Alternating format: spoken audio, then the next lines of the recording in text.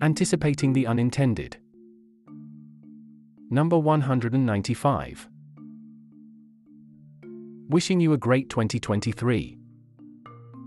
Others might begin the new year with resolutions, but we prefer excuses. Last year, we wrote only 42 editions. There was much to do in the remaining 10 weeks. There was the Football World Cup, a few time-offs, a couple of vacations, and of course, a lapdog ate our laptops. If these honorable reasons weren't enough, we add another: we wrote a book. Our book Missing in Action, Why You Should Care About Public Policy will be published on the 23rd of January 2023. Like this newsletter, it is a public policy book in which we explain concepts through stories rooted in the Indian context. We couldn't have asked for a more helpful and encouraging team than our friends at Penguin India, who got us over the line and in time for a Republic Day release. The book is ready for pre-order now. You will have to excuse us for a bit of promotion that we will do over the next month or so on these pages. Look to your screen to see how the book looks. Pre-order link provided. So what's the book about? At the heart of the book is our belief in the core objective of public policy. It should increase the welfare of the citizens. Like the verse from Bhagavad Gita, referred to on screen. That word, Yogakshema, to preserve the prosperity and welfare of citizens is what public policy should be about. We write this newsletter with the hope that it will, in its small way, move the needle on discourse. The book is a logical extension of this hope. Hope, as Andy Dufresne taught us, is a good thing, maybe the best of things.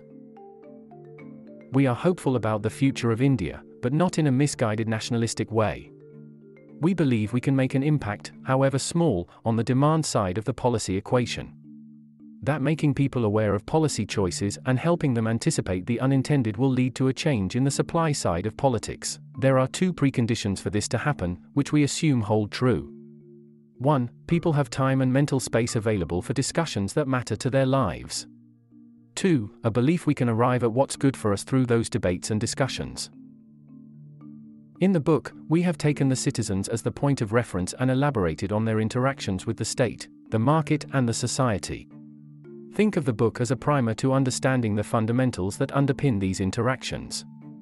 We cover why we need a state or the markets, what is the role of society, and how the three interplay among them. We go back to the foundational texts on political philosophy and economy in the book to explain the core concepts of public policy, but in what we hope is an accessible fashion. We have tried to avoid jargon and approached all topics using first principles. Like the Bhakti poet, Nabar Dasa, who compiled The other thing you might find interesting in the book is our focus on finding examples in the Indian context to illuminate a point, or to make a case for our arguments. This will contextualize a lot of the discussions in the book to our immediate environment, and we hope it will make our reasoning clearer to our readers.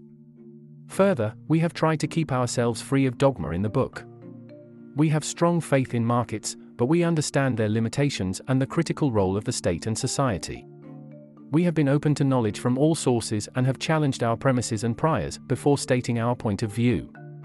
Lastly, the tone of the book is conversational, and it is filled with some of our usual groan-inducing Bollywood references. Special thanks to all of you for reading us and engaging with us. Without your encouragement, we wouldn't have attempted a book. And now that we have said such good things, go buy the book. Truth be told, we are a tad nervous about how the book will be received. We hope you will enjoy reading it and recommending it to others.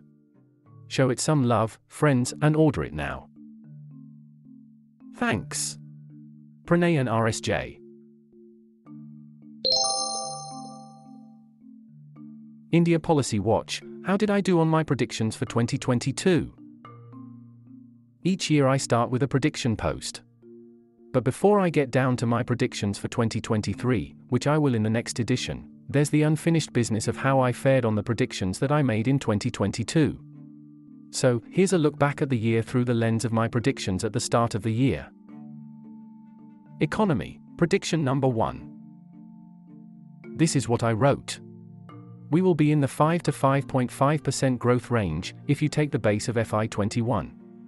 Inflation, CPI, will be around 5% with an occasional jump to 6% during the year, despite threatening to go out of control. Maybe 3 interest rate hikes, a total of 75 bps, during the year will keep a lid on it. Public markets will moderate a bit, around 10% upside. China won't attract it, foreign capital, as it will continue to go down the path of self-reliance and its notion of an equal society. Result: no one could see the Ukraine war coming back when I made the predictions. Notwithstanding that, I think I got the growth and the inflation prediction in the ballpark. The war threw the interest hike prediction off totally. Instead of a 75 bps hike over the year, we got a 225 bps increase. I think, on balance, the Indian economy did quite well in 2022, given the headwinds. Domestic consumption was strong, we weathered the peaking of oil and commodity rates quite well, the twin balance sheet problem is now behind us, and by the end of the year, we saw private capex growing. Not a bad state of affairs. I would have taken this happily at the start of the year. Overall, I'd give a 6/10 on this prediction. Economy, prediction number 2. There won't be much to write about reforms. Some attempts at piecemeal MSP reforms will be attempted to make up for the repealed farm laws. The national monetization pipeline will get going, but the progress will be modest. A couple of more disinvestment proposals of PSUs, including banks, will be taken up. But this will be for raising revenues rather than a planned strategy to make PSUs market competitive. The LIC IPO will just go over the line, and that will be the big event to showcase reforms. Result: got that pretty much spot on. Maybe an 8/10. Politics, prediction number 1 and 2. Here's what I wrote. BJP election machine will continue its winning run barring the odd defeats in Punjab and Goa. The big prize, UP, will be fought hard, but BJP will win a safe majority. The Bahujan vote of the depleted BSP will shift to it more than to SP, and that will make all the difference.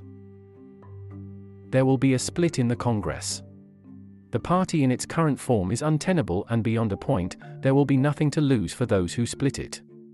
The key question is who will lead it: those who have a political base and think Congress leadership is a liability that cannot be carried along any further, or those without a political base but with strong ideological opposition to the BJP. My guess is it will be the latter. In any case, it won't make much of a difference. Result: Punjab went the way I had guessed. Goa was close. Congress didn't split, but it lost senior leaders like Captain Amarinder Singh and Ghulam Nabi Azad, among others.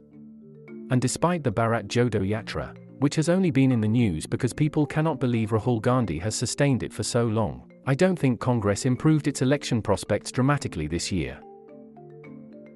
Society, prediction number 1. Expect love jihad and anti-conversion laws in various states, some kind of population control bill, a revival of CAA and a push for a uniform civil code during the year. There's that early 20th century Europe playbook of stoking demographic anxiety that plays on a threat to the survival of a civilization, or a way of living. The pitch will be queered on this. Indian society is a fertile ground for it. This land can be shown to its people as a palimpsest. But it can, perhaps more easily, be shown as a glorious, ancient civilization that's been asphyxiated for centuries by outsiders. A true revival of it requires setting the past record straight and the right demographic arithmetic. Result: well, there was the usual noise around a lot of these issues, but, thankfully, we had a somewhat muted year on legislating these. This didn't mean that the media mouthpieces and influential voices within and outside the government went slow on stirring the pot on these topics. We have reached a point where turning back on these issues will be difficult. It remains the one fault line that can derail our economic prospects that look surprisingly good at this moment.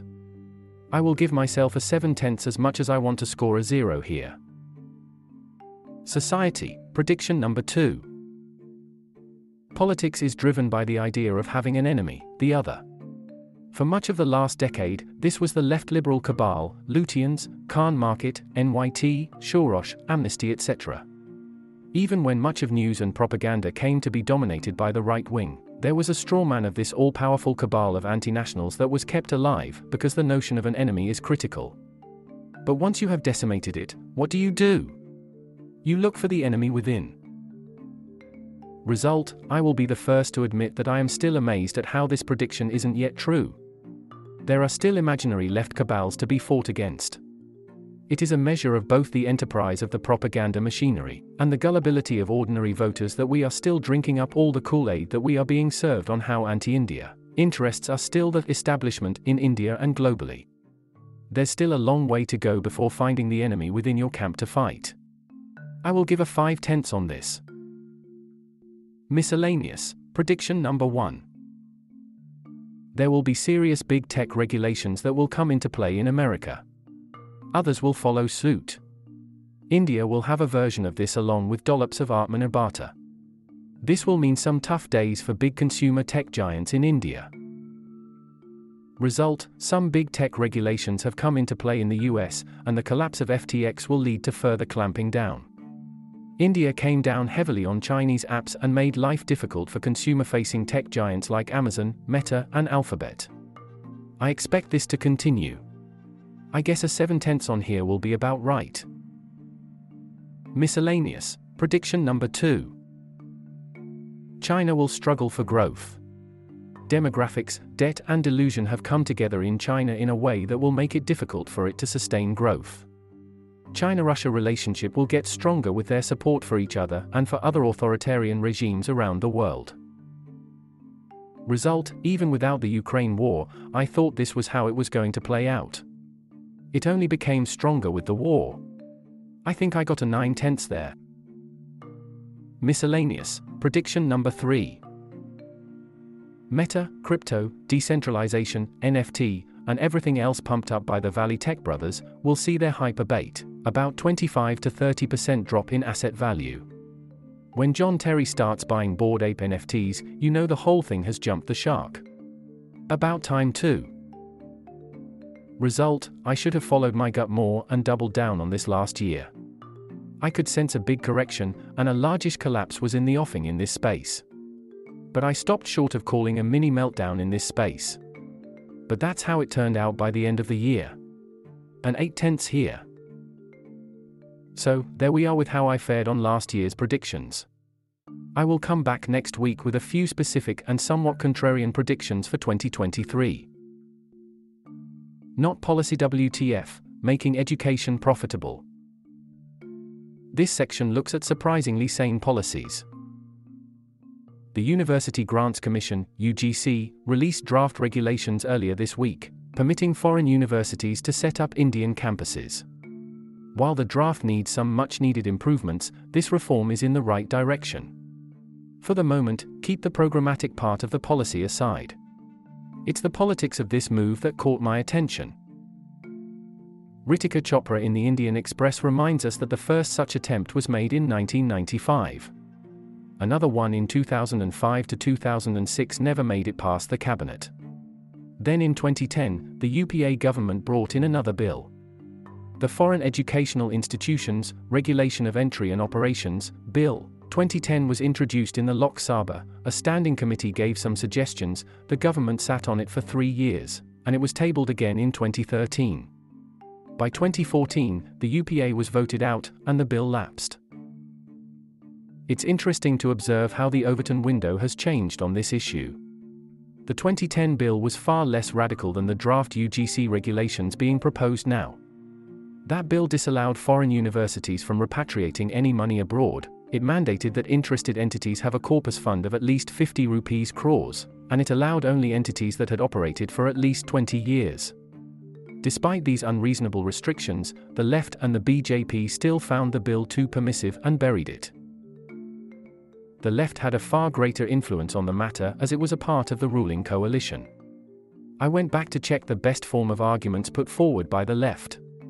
True to form, they argued that this bill would encourage commercialization of education. The CPM said it would open the floodgates for weakening and dismantling the public education system in higher education. And India could be Atmanirbhar in developing a higher education system, we need no help from anyone. Shouldn't we reflect on how much this ideological opposition cost us? What was the number of people who went ahead to get quality education in other countries, including in risky countries like Ukraine and Kazakhstan. Blocking foreign educational institutes for equity reasons is akin to banning people from eating sushi just because India still has a large poor population. Forget the fact that a former General Secretary of the CPM is himself an alumnus of a British university. The BJP's objection predictably was that the courses offered could adversely affect the sovereignty and integrity of India. That insecurity hasn't subsided, and the new draft regulations have an explicit clause forbidding such courses. We can interpret the new draft regulations as an example of the Overton window stretching on this issue. On some counts, it has extended the boundaries of freedom, by allowing people to have more options within India while allowing foreign universities to repatriate money back home. It's a hesitant acknowledgement that profit-making in education is not bad. On the other hand, the window has also stretched toward lesser freedom, with clauses banning certain types of courses, effectively implying that non-controversial technology universities might receive preference over liberal arts universities. Real-life policymaking is often a search for the second-best option. So I'll take the door left ajar, rather than it remaining closed altogether. Bling. Homework. Reading and listening recommendations on public policy matters. Links available on screen. 1. Podcast. Some predictions for 2023 by the Puliabazi team. 2. Book. Optimally Irrational, Good Reasons Why We Behave the Way We Do is Promising. 3. Article. Many editions ago, we wrote about the EU ban on chargers, warning that it could come to India as well. That ban is here though, and we again reiterate why it is counterproductive.